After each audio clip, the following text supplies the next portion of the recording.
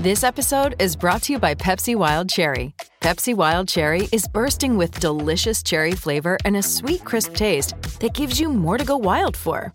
Getting wild may look different these days, but whether it's opting for a solo Friday binge watch or a big night out, everyone can indulge in their wild side with Pepsi Wild Cherry. Also available in Zero Sugar. So grab a Pepsi Wild Cherry and get wild.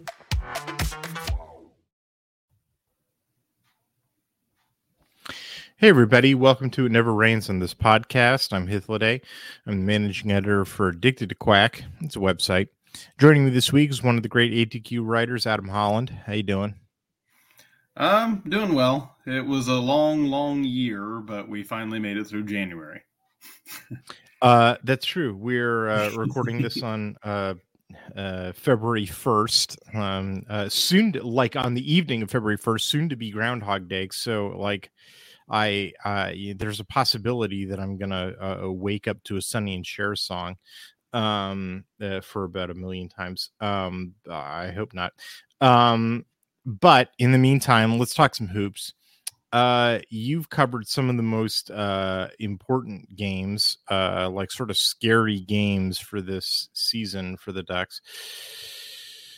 I think in the third segment of this podcast, we're going to talk about, like, what does this season mean for the Ducks? Like, what do we expect going forward in the final year of the Pac-12? I think this is sort of a pivotal season in that it's,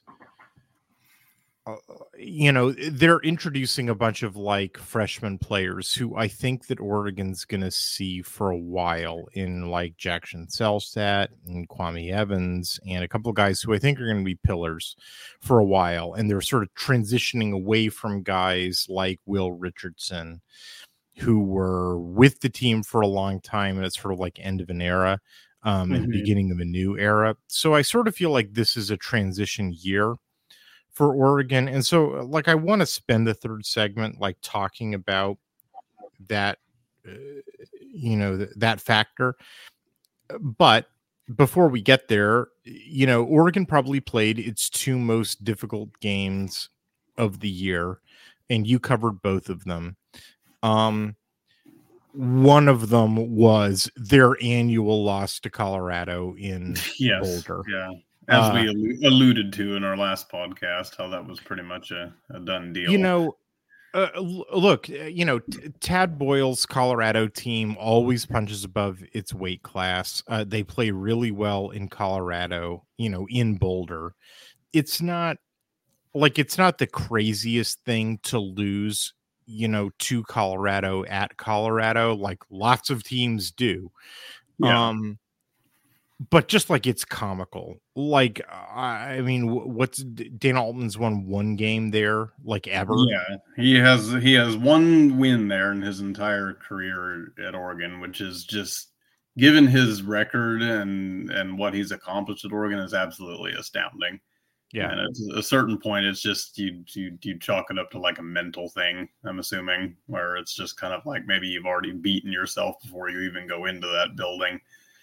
But it held true yet again this year. I mean, I honestly don't know how to explain it. I mean, like, there's a couple of statistical anomalies. Colorado shoots 42% from the 3-point line. But they're 8 for 19 from the 3-point line, which effectively means that they made like one or two more 3-pointers than nominal. Like, that doesn't explain a 16-point win. They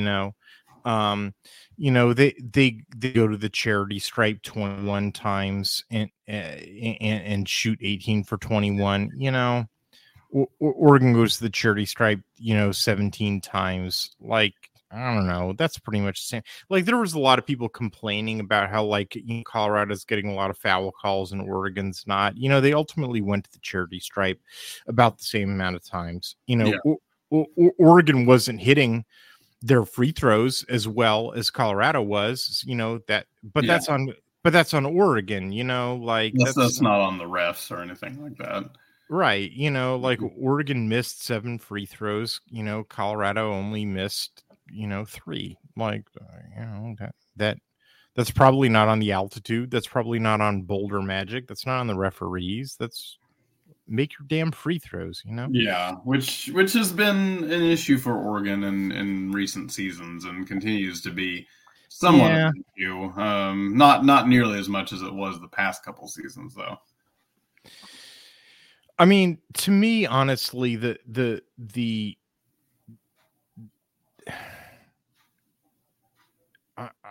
I mean, to me, really, the issue is that like Oregon's not really a full team, not quite yet. Like, they got N'Faly Dante back. I don't really at this point, at this point when they played Colorado, I didn't really think he was at 100%. I didn't really think. No, he's still getting his conditioning back. I think when they were up in the mountain schools, and you could see it with the way he played. I didn't really think that Nate Biddle was at 100%. Pretty clearly. He barely played any minutes.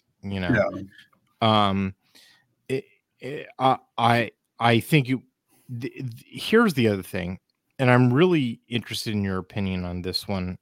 Like, I sort of feel like a lot of Oregon's young players had sort of hit a wall. Jackson Shellstat, 3 for 8, right? Quincy Evans 1 for 3. Mookie Cook, who was in and out, right? Didn't hit a bucket, right? Yeah. They're pretty much relying on Couisnard and Dante and Jadrian Tracy for all of their production. Yeah. This gets a little better a little later, but basically, like, if you want to beat Oregon, what Colorado and what Arizona sort of found is that, like, you just sort of like need to squeeze down Oregon's young players. Like, recognize that, like, Dante and Couisnard, they're sort of, the regular producers are going to regularly produce, but you can squeeze down their freshmen. Oh yeah. And like that's enough for you to win. Yeah, well, I mean, a lot of times, even when I'm watching them, particularly when I'm watching the play of Evans and Shellstad, sometimes I'll see some, a miscommunication between them, or a bad shot put up, or a turnover or something like that, and you hate to be just like so cliche, but you chalk it up to it's like, yeah, freshman mistake. Yeah, you definitely are seeing some growing pains. I think those two have been playing very, very well, all things considered, as true freshmen. They're definitely contributing, particularly Shellstad.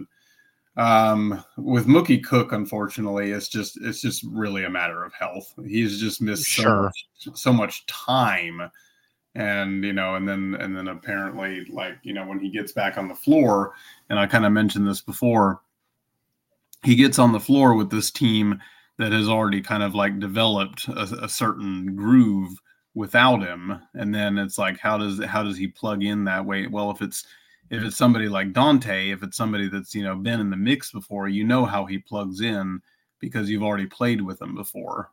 He's already been, with the team like the last couple seasons on the floor. But when it comes to somebody like Cook, then you're looking at a situation where it's like, this is someone brand new. This is someone who's never actually, stepped on the floor for Oregon. How does he fit in? How does he, like, work his way into this lineup? And it's interesting because, like, throughout Dana Altman's career at Oregon, you've seen a lot of times that the small forward position, a lot of times he likes to kind of like rotate that into a stretch 4. Yeah. You saw it a lot with Troy Brown Jr. You saw it with Lewis King, too. Obviously, when Boucher was around, since he was a threat from the outside, he would work him in as a stretch 4 also. So I think that, like, that might be kind of a little bit of an adjustment that Cook has to make, is that Altman really likes to utilize kind of like a stretch 4 position rather than like a true small forward position. So in that sense, he's gonna have to definitely work on his outside game, but also kind of like be somebody who's big enough and can take on that role of maybe having to kind of like bump with other power forwards. But I mean, the difficulty against Colorado, I mean, honestly, I feel like if Oregon were like closer to 100%, and what I mean by that is that, you know, all of their players are fully healthy and that their freshmen are, I don't know, back in the zone. I'm not really sure what has been going on with the freshmen, and what we're sort of like dancing around is that we're recording this right after watching Oregon just like wreck USC. Yeah. And the cool thing about watching Oregon wreck USC tonight was that it really felt like Jackson Shellstat and Kwame Evans played really good games, and like we've been sort of complaining over the last 2 weeks against the Arizona schools and against the mountain schools, like it felt like those kids had hit a wall. Mm-hmm. And I want to talk about that wall with you in reviewing the games against Colorado and against Arizona. Just like, you know, earlier in the week, I talked about the wall that those guys had seemed to hit with Badwater in their games against Utah and against Arizona State, because even as they, you know, hammered Arizona State, you know, and played a very close game against Utah, in which maybe if the officiating was a little more even, they probably would have beat Utah too.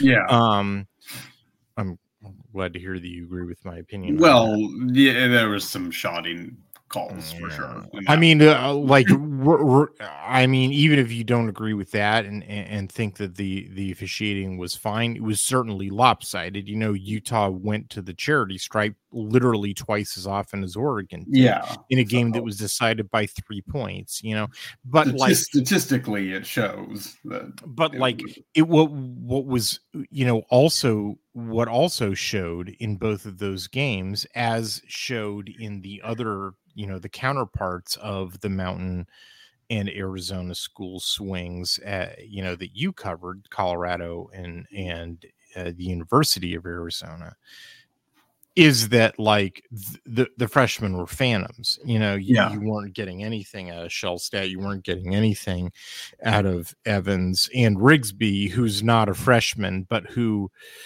because of the sort of injury situation, is a bench player who's been sort of pressed into being a like a starter or a quasi starter. And so I've been sort of like, I know this is going to maybe sound a little nutty, but like I've been thinking of him as a freshman because it is his first year as a starter. Mm-hmm. And so in my mind, I've been thinking of him as a first year. Does that make sense? Like, you know, for me? Oh yeah, I mean, it's kind of like, you know, when you see people redshirting and stuff like that, you know, they may not technically be a freshman on paper, but as far as like, you know, on court experience, in game experience, you know, what they've, you know, developed from that sense, they are essentially a freshman, as in like a newbie. Yeah. So I've been thinking of those three guys as the trio of freshman producers, and for like the going into the mountain school, Arizona school swings, that trio, Shellstat, Evans, and Rigsby, as like the young guns, who've been doing really well and really been carrying the team. And then all of a sudden, for these 4 games, you know, Colorado, Utah, Arizona State, they went really quiet. The young guns went really quiet. Yeah. And you know, it was really, and so with that reality being the case, you know, they definitely, with the young guns being quiet, and then also Dante and his conditioning not being up to snuff to play at altitude. in Boulder, and so he's only producing 7 points for you. Yeah. Like, that's not the Nefale Dante that Oregon's used to having. Yeah, like, Boulder curse or not, if your young guns aren't producing and Dante isn't producing, like, forget it, man. You're like, that's it. That's the, and if you look at the rest of the statistical production, like, it's basically nominal, right? It's basically nominal for Oregon, right? It's 46.4% from the floor. It's 36.4% from the 3-point line. If you look at Colorado's production, it's 50.8% from the floor, 42.1%, like, from 3-point, like, they're shooting a little better from free throw line, but like, it's not like there's a huge disparity in free throws attempted. Like, nothing explains a 16-point disparity. Here's what explains the 16-point disparity. It's that Colorado has 40 points in the paint and Oregon has 28 points in the paint. Yeah. Because Colorado has an interior presence that Oregon lacks. Mm-hmm. At that point because Oregon has that interior presence when they have a healthy Dante and a healthy Biddle. Or a functional Evans. Yeah. Right. Because Evans isn't really a big, but he's a tall. He's tall. He can play like a big if he has to. He's still getting used to that as a freshman. But if you don't have Biddle and you don't have a fully functional Dante and you don't have a fully functional Evans and you're playing at altitude against a team that does have an interior presence, like, that's how you have a 12-point differential in points in the paint. Yeah, well, that makes most of the difference too, because if you go back, there it is. If you look at the game. In essence, it wasn't anything like a blowout the entire time. It wasn't like Colorado was ahead the entire time. Colorado came out with a head of steam. They jumped on them early, but then Oregon was able to kind of get back in. They were able to like retake the lead and everything. And then, it was closer going into halftime, but then, Colorado was able to kind of like stretch it a little bit before halftime. But then in the start of the second half, you saw Oregon again, get close, but then the final push was kind of what put Colorado over the top. Right. So it really just, like I said, it just came down to which team was making plays, and Colorado was making those plays in the paint. And that's where the difference was. So it wasn't really like they just wiped the floor with Oregon or something. Yeah. It was just like, as the game continued to progress and as it was close, Colorado had a formula for what was going to work. Pound the ball inside, make Oregon pay in the paint. And, with Dante being subpar, that's exactly what they were able to do. And then the other element of that, just to add on to what you're saying, the other element of that is rebounds, right? Like, Oregon has 25 rebounds in the game. Colorado has 37. Yeah. A 12 rebound differential. Again, that's interior presence, right? Mm-hmm. Which, it's the same thing that you're saying, just that's second chance points. That's right. That's creating additional possessions, or ending opponent possessions, right? Yeah. So taking away additional possessions from Oregon, right, and creating additional possessions themselves.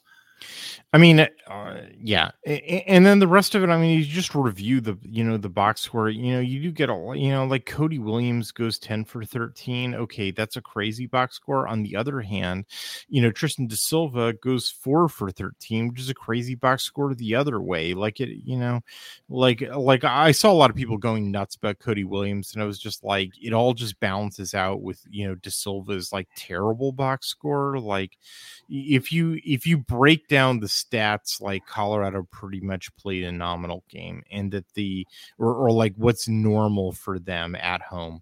What was different was Oregon just didn't have any sort of interior presence, because like Dante wasn't up for playing at altitude yet, and their young guns just weren't were sort of like non-functional, and sort of that's it.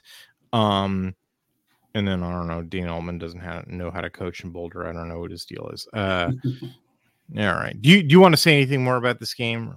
Not much. I mean, other than just like I said, this one tends to be kind of a throwaway game just because of Altman and Oregon's history in Colorado. So you just kind of it's the last one, right?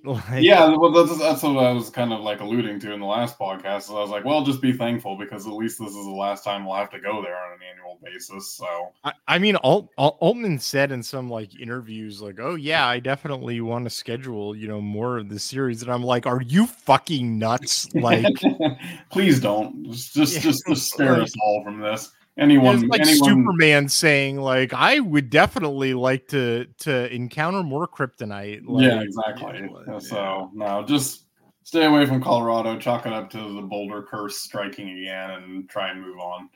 Yeah. All right, let's take a break. We come back, we'll talk about the Arizona game. Hey, it's Kaylee Cuoco for Priceline. Ready to go to your happy place for a happy price? Well, why didn't you say so? Just download the Priceline app right now and save up to 60% on hotels. So whether it's Cousin Kevin's Kazoo Concert in Kansas City, go Kevin, or Becky's Bachelorette Bash in Bermuda, you never have to miss a trip ever again. So download the Priceline app today. Your savings are waiting. Go to your happy place for a happy price. Go to your happy price, Priceline. So, all right. Do you think I'm crazy for thinking that this was a winnable game? No, absolutely not. I think most people expected an Oregon win, actually, just given the history. I mean, Las Vegas didn't. It was a 4.5 point. I mean, it's a winnable game if your defense is playing better. But I mean, Altman himself has said it.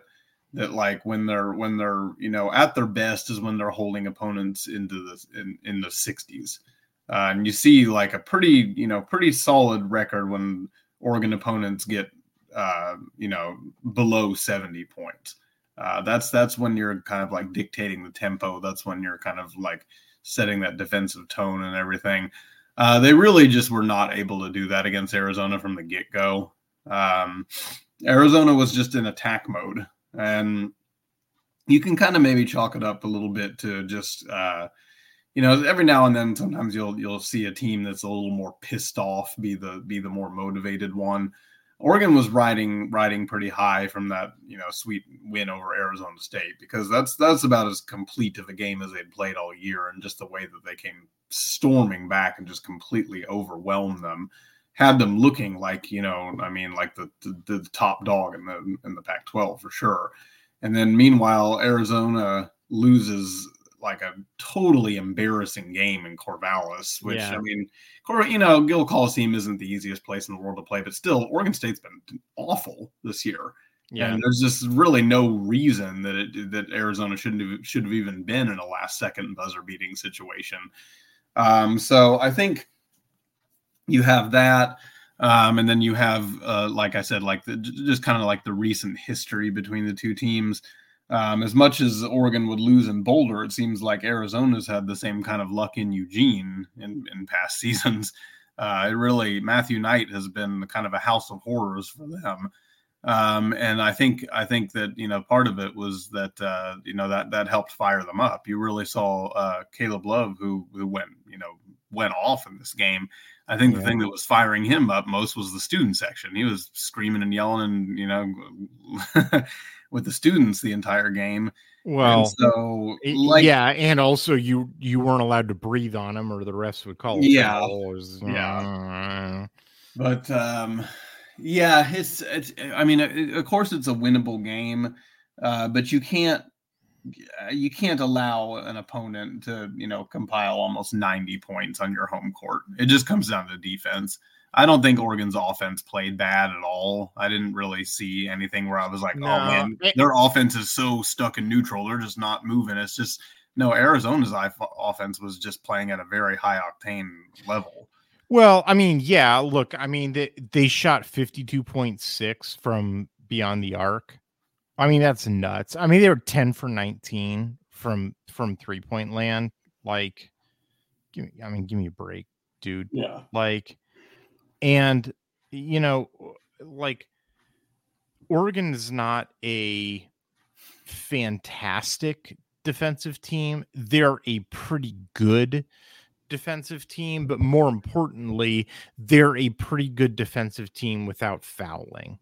Yeah. And Arizona got, 27 free throw attempts in this game, in a game that Oregon played at home, which is unusual.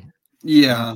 And I just sort of want to leave it at that. Like, it was a strange, it was sort of like McHale officiating North. Like, but like, I do think that your point is apt about, like, it's sort of Arizona scored more points than they should have, by which I mean, like, than statistically, like if you break out the statistical sort of modeling for both of these teams, Arizona scored about 9 more points than they should have in this game, which is like basically the margin of victory. The margin of victory. Go talk to any Arizona fan. The two guys that they hate most, for Tommy Lloyd playing are Kylan Boswell and Umar Ballo. Those guys combined for 24 points in this game. Like, those guys usually combine for like 2 points. Oregon let them combine for 24. Like, that's, like, forget Caleb Love. That's the crazy thing. Like, they were not really able to effectively control guys that terrible defenses were effectively controlling. Or maybe to look at it in a little different way, it was like Arizona was storing everything up for this game. Like, that's the other thing. If you talk to Arizona fans, they're just like, Arizona fans believe that the Arizona Wildcats are a super frustrating team to watch, because it's like, against good teams they really play up to them, and against bad teams they like sleepwalk and get beat.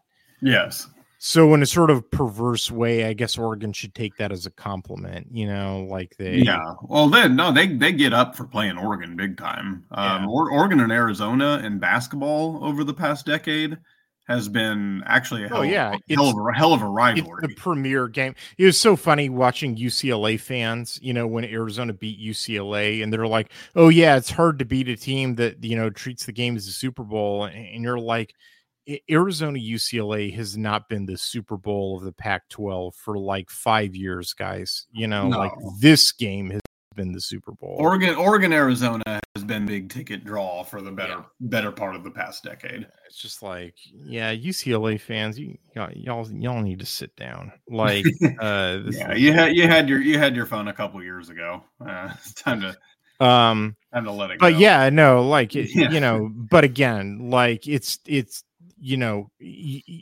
want to find out where those 9 points came from. It's from the guys that Arizona fans hate, which is Boswell and Ballo. Yeah.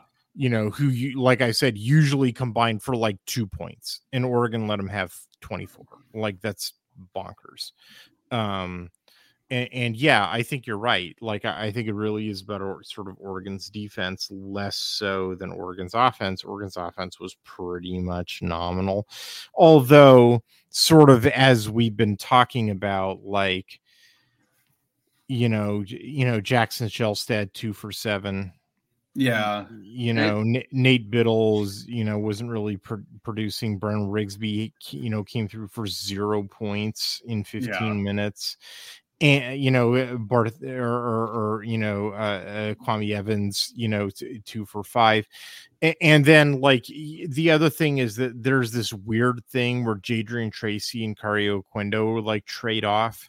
So, like, in one game, Tracy will be in double digits and Oquendo will totally disappear. And the other game, it'll be vice versa. So this was one of the vice versa games where Tracy puts up nothing, but Oquendo puts up 13. It's like, hey, could we play a game in which both of you guys are in double digits. I think that's going to be a key moving forward is the consistency of those two, especially now that you have Bartholomew out. I mean, right. We've been talking for a long time, and we've finally gotten to it. It's just like, are you kidding me? Like a fourth season-ending injury or seemingly season-ending injury on this team? It's. I mean, it's really. It defies explanation at this point. You could literally sit there and be like, "Oh, is there something up with Oregon's strength and conditioning? Is there something up with the way they train? Is there something up with the way they practice?" I mean, strength and conditioning doesn't make people's bones. That's what I said. During a game, and then you see something like this, and you're just like, okay, no, that has nothing to do with any of that. It's just like this is the most just ridiculous injury luck I've ever seen. The fact that Oregon is number 2 in the conference with this kind of injury luck is like why Dana Altman is a Hall of Fame coach. Oh yeah, 100%. And so it's just, I mean, like, I agree that the play of those two is going to be pivotal because, like, when one of them steps up, you see how like that kind of like bolsters that second unit. And for the past couple games, especially against Arizona State, it had been Bartholomew that was bolstering that second unit. You know what I mean? And then, like, with his injury, he's likely done for the rest of this season. And then you look at that second unit, and you look at, like I said, the play of Rigsby too, and it just is kind of like you've seen a couple big games out of Rigsby, and then you've just seen him completely disappear. Yeah, and it's just so it has to be that second unit, at least from what I've seen. The starters on the floor, at least when healthy, are going to be relatively consistent. I haven't seen like a ton of inconsistency from the starters, but I have seen like a lot of inconsistency from that second unit, which when that second unit is playing well, that's what really like gives Oregon that edge as like a top team in the conference. With that second unit playing well, they are a conference title contender and a legit NCAA tournament team. With the second unit not playing well, they're very susceptible and they're very, you know what I mean, just kind of like on the bubble. Well, I just wanted to okay, I agree with you with your theory that Oregon needed to play better defense in order, and that the big anomaly in this game is that Arizona had a couple of players scoring way more points than they normally do. Yeah. And so therefore, that being the outlier means that Oregon needed to kick up their defensive performance in order to win this game. That said, sort of the through line with this game and the other 3 games in the Mountain Arizona swing that we've been talking about, has been, the sort of disappearance in the scoring of the young guns. And so before we go to the third segment, I wanted to recapitulate, for this game. Jackson Shellstat, 6 points on 2 for 7 shooting. Nate Biddle, 4 points on 1 for 1 shooting. Bren Rigsby, 0 points on 0 for 2 shooting. Kwame Evans, 5 points and 2 for 5 shooting. Right. Yeah. Like that's, disappearance of the young guns. Yeah. And so like in a game in which the defense, wasn't doing as well as maybe they should have, I still like that. That was the reason why I started out asking you this, was this a winnable game? I still think they had an alternate way of winning. It's not my favorite way of winning. I think, my favorite way of winning is you all around win. You play good defense, you play good offense. But there's an alternate way of winning, which is, oh man, the defense isn't showing up. Time for super offense. Yeah, exactly. And super offense wasn't happening in this game against Arizona because of what I just said. That the young guns weren't No, and you've seen it happen. I mean, like they combined for like 5 guys combined for 15 points. Yeah, and you've seen it. You've seen them be able to pull out games like that against Arizona, where they weren't playing super defense, but the offense was efficient enough to pull it out. The ones that particularly stand out to me are like 2014 and 2018. Yes. I believe both times. Oregon was, the underdog. They were facing a more high-powered Arizona team, but the offense just showed up so much that it was enough to put. You mean the 2017-2018 season? Because in 2017 that was just a back alley whipping. I'm referring more to like the 2014 season and the 28 and that was the January 2018 game that you're referring to. Yeah, I know what you're talking about. But those just stick out to me as games where it was like Oregon did not shut down Arizona defensively at all, but their offense was just on enough that it was able to carry them to victory. Yeah. All right, let's take a break. When we come back, we'll sort of project a bit forward for the rest of the men's basketball season.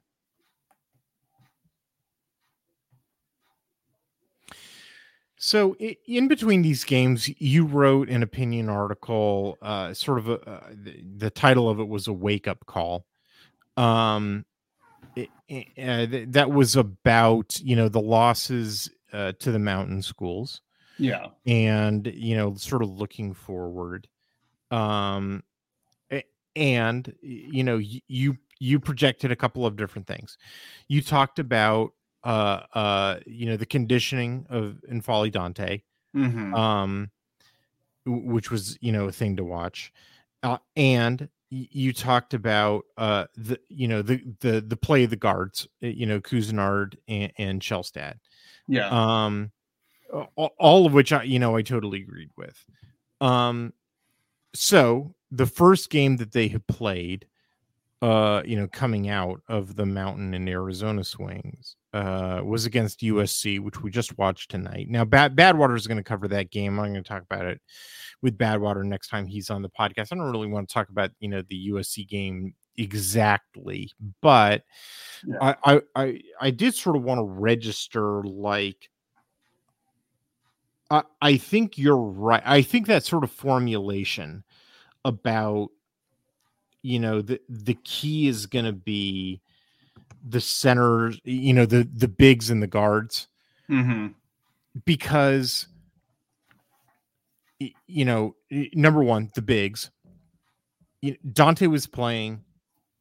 I thought he played an excellent game, against USC, but they didn't have Biddle because he was out sick. I guess he had a cold or something.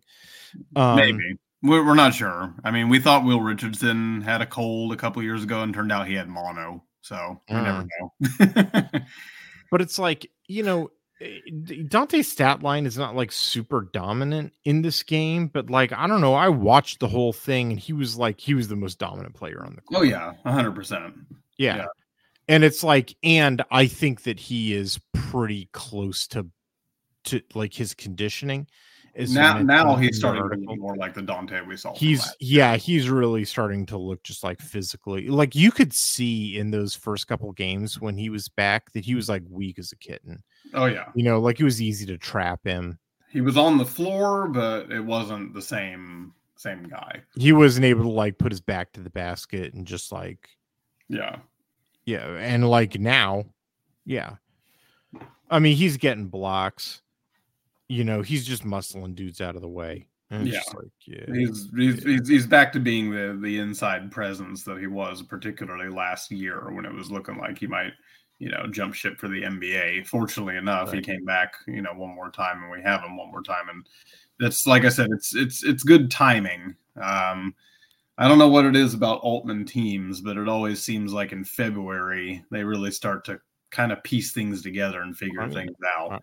I know what it is. It's him aligning Rubik's cubes. Yeah, well, that's they buy into what he's doing, and he tends to figure it out then, which bodes well for them moving forward in the season, because like we were kind of alluding to a little earlier, some of their biggest tests Most of their biggest tests at this point are out of the way.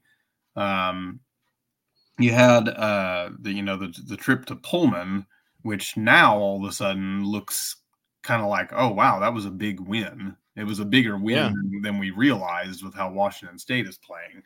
So fortunately, we got that one. Utah and Colorado still playing very well. You have the losses to them up in the altitude in the mountains, understandable. And then Arizona, obviously, is always going to be Arizona, and it's frustrating that they couldn't take care of business, at home in front of finally a sellout crowd. I'm not going to get into that right now, but I'll probably complain about that a little later. Mm-hmm. Finally a sellout crowd, and you had the perfect opportunity to really kind of cement yourself as the top team. Didn't really go down that way. But there's, like I said, there's a lot. The good thing is you got a big chunk of your biggest tests out of the way.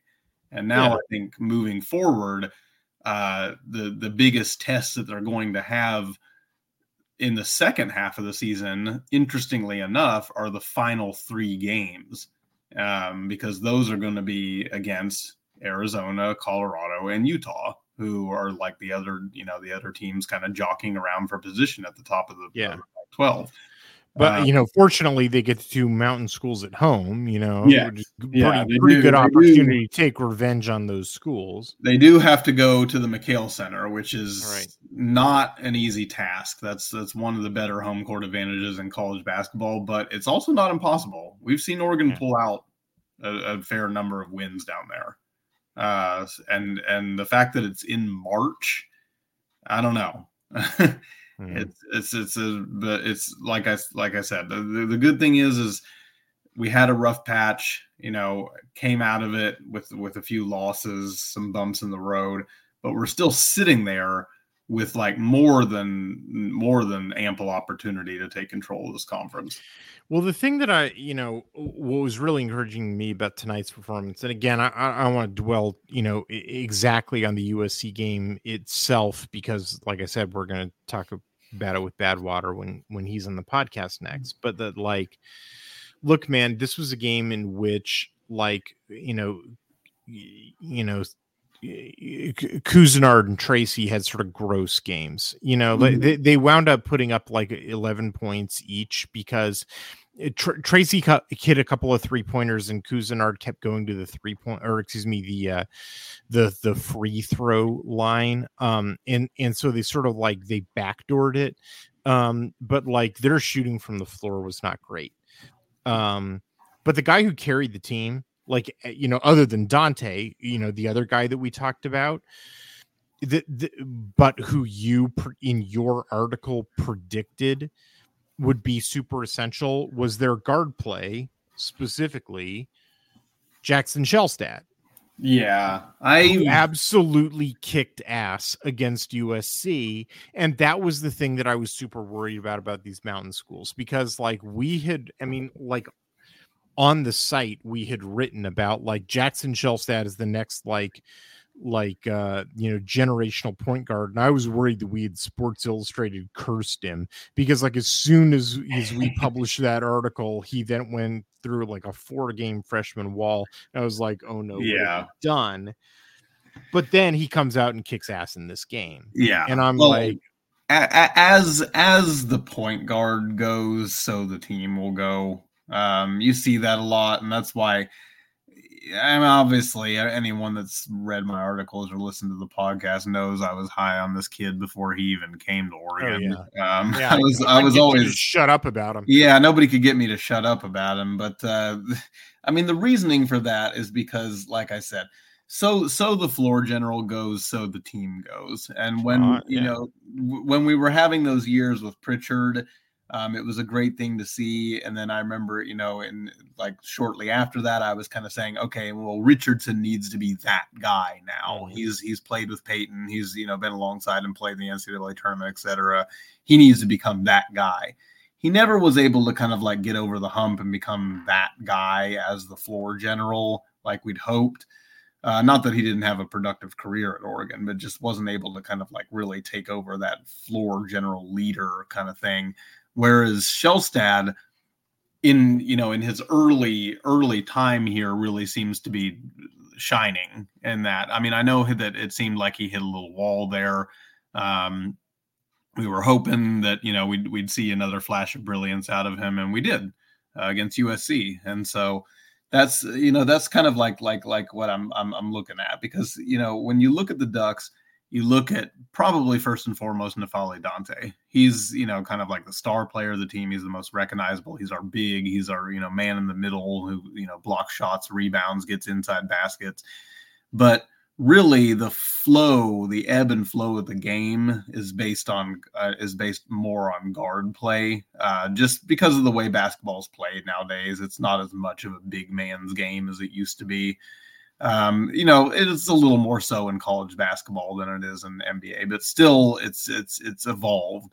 And so guard play, particularly that point man, that one play, that's where you're really going to see kind of like how the tempo of the game is controlled, how the ebb and flow of the game goes.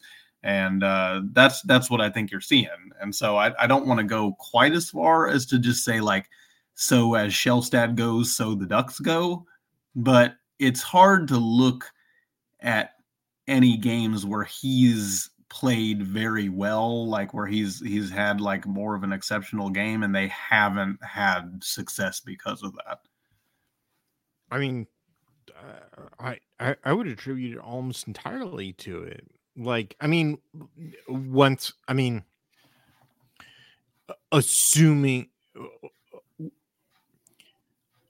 after the Dante bar has been cleared, the next bar to be cleared is Shelstad having his game back.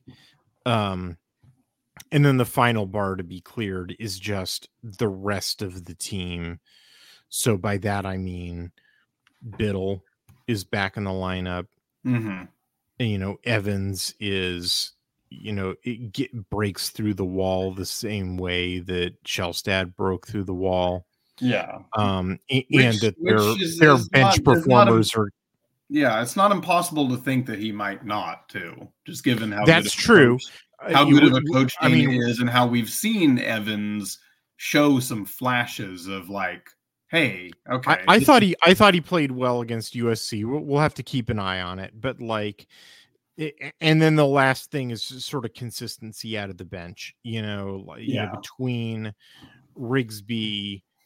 Rigsby, it's not even a choice anymore with Bartholomew out now. Rigsby has got to step it up. But like with Biddle back in, when Biddle comes back in, he pushes Oquendo to the bench, right? Like the preferred. Do you agree with this assessment that the preferred starting lineup is Biddle, Dante, Shelstad, Couisnard, Tracy? Oh yeah. I like the starting the Twin Towers. I've always thought that was a good move by Altman to utilize that. So when I say consistency out of the bench producers, what I am talking about is I want between 9 and 12 points a piece out of Oquendo, Rigsby, and Evans every night. Yeah, and here's the thing. Is that an unreasonable goal? Like, is that absolutely? It's not unreasonable, because that's what you had seen the last couple games from Bartholomew. And right, with Bartholomew out, right? Like, yeah. In a world in which Bartholomew's out, yeah. As tenacious of a player as Bartholomew is, Rigsby is more athletic than Bartholomew is, and so there's really certainly has better hops. Like, I don't understand where his hops. He's got like springs in his calves. But he's just I mean, this is so he actually has the athleticism advantage. And it's like you've seen it in a few games when Rigsby is able to take advantage of that athleticism, and then he's got to turn his white boy on. he's got to hit those perimeter shots, because a lot of them. Dude, he was so bad from the perimeter. Yeah, they're not contested shots. He's just missing them. He's so bad. I don't I don't know if he just gets in his head or what, but yeah. Yeah, it was so crazy because against Wazoo, in Pullman, which is like the eeriest place in the Pac-12. Yeah. Right. Because it's like, as Tristan says, you might as well be on the moon in that place. Like, he couldn't miss a shot. Which, I mean, he was just, thank God that's when he had that breakout game. Yeah, I guess. But I mean, ever since he left Pullman, it was like, I mean, he's been trash ever since he left. Like, whatever he came into that let him do that in Pullman, he left it in Pullman. Like, yeah, I don't get it, man. Very confusing too, because it's not athleticism, because he's still been producing the same like sort of consistency in terms of like assists, athleticism. He still like jumps 12 feet great in the air, which I don't see him. You see him blocking shots of these guys that are like twice his size. I know, it's crazy. He's still got the athleticism. There's something in his head about the shooting. Yeah, he has to get that shooting touchdown. I mean, I totally saw it tonight where like you could tell he knew, like, I'm not going to make this shot. I need to pass it. Like, you could see him thinking about it and being like, nah, I'd better not. And that's not what we need from him. You know what I mean? Yeah. What we need from him, the athleticism and the hops is an added plus. What we need from him is a little bit of Casey Benson. You know, yeah, just like this reliable two guard that can sit out there on the perimeter. And when these open shots are created, which they will be created, especially now that that was the thing, is that they were the shot was there. Yeah. And the thing was, I mean, the thing that was crazy was that like his lack of confidence tonight was not unwarranted. No, like it stems from Brennan, don't make that. Don't try that shot. You're not going to make it. Yeah. So I mean, literally, I don't know. Maybe it worked a little bit with Graves when I went on there and everything. So, but I'm definitely. Yeah, you need to write an article about. Yeah, I need to write a Rigsby can't make a 3-pointer and. But on this podcast, I'm saying it loud and clear. Right. I'm saying Rigsby needs to step it up. That's what I'll tweet out. Like Brennan, I'll tag his mom on Twitter. Yeah. But no, with Barthélemy out, he needs to absolutely step it up. So if we see some better play out of him, if we see more consistent play out of him, I think that's really going to bolster that second unit. All right, let's wrap it up there. You got any parting words of wisdom for us, Adam? Just thank God the sun's back out and it's February and we're still in the midst of hoop season. Should be a fun finish. Just stay tuned. Tomorrow is when this podcast goes up, it'll be Groundhog Day. I hope that everybody just encounters it once this year and it never rains on this podcast.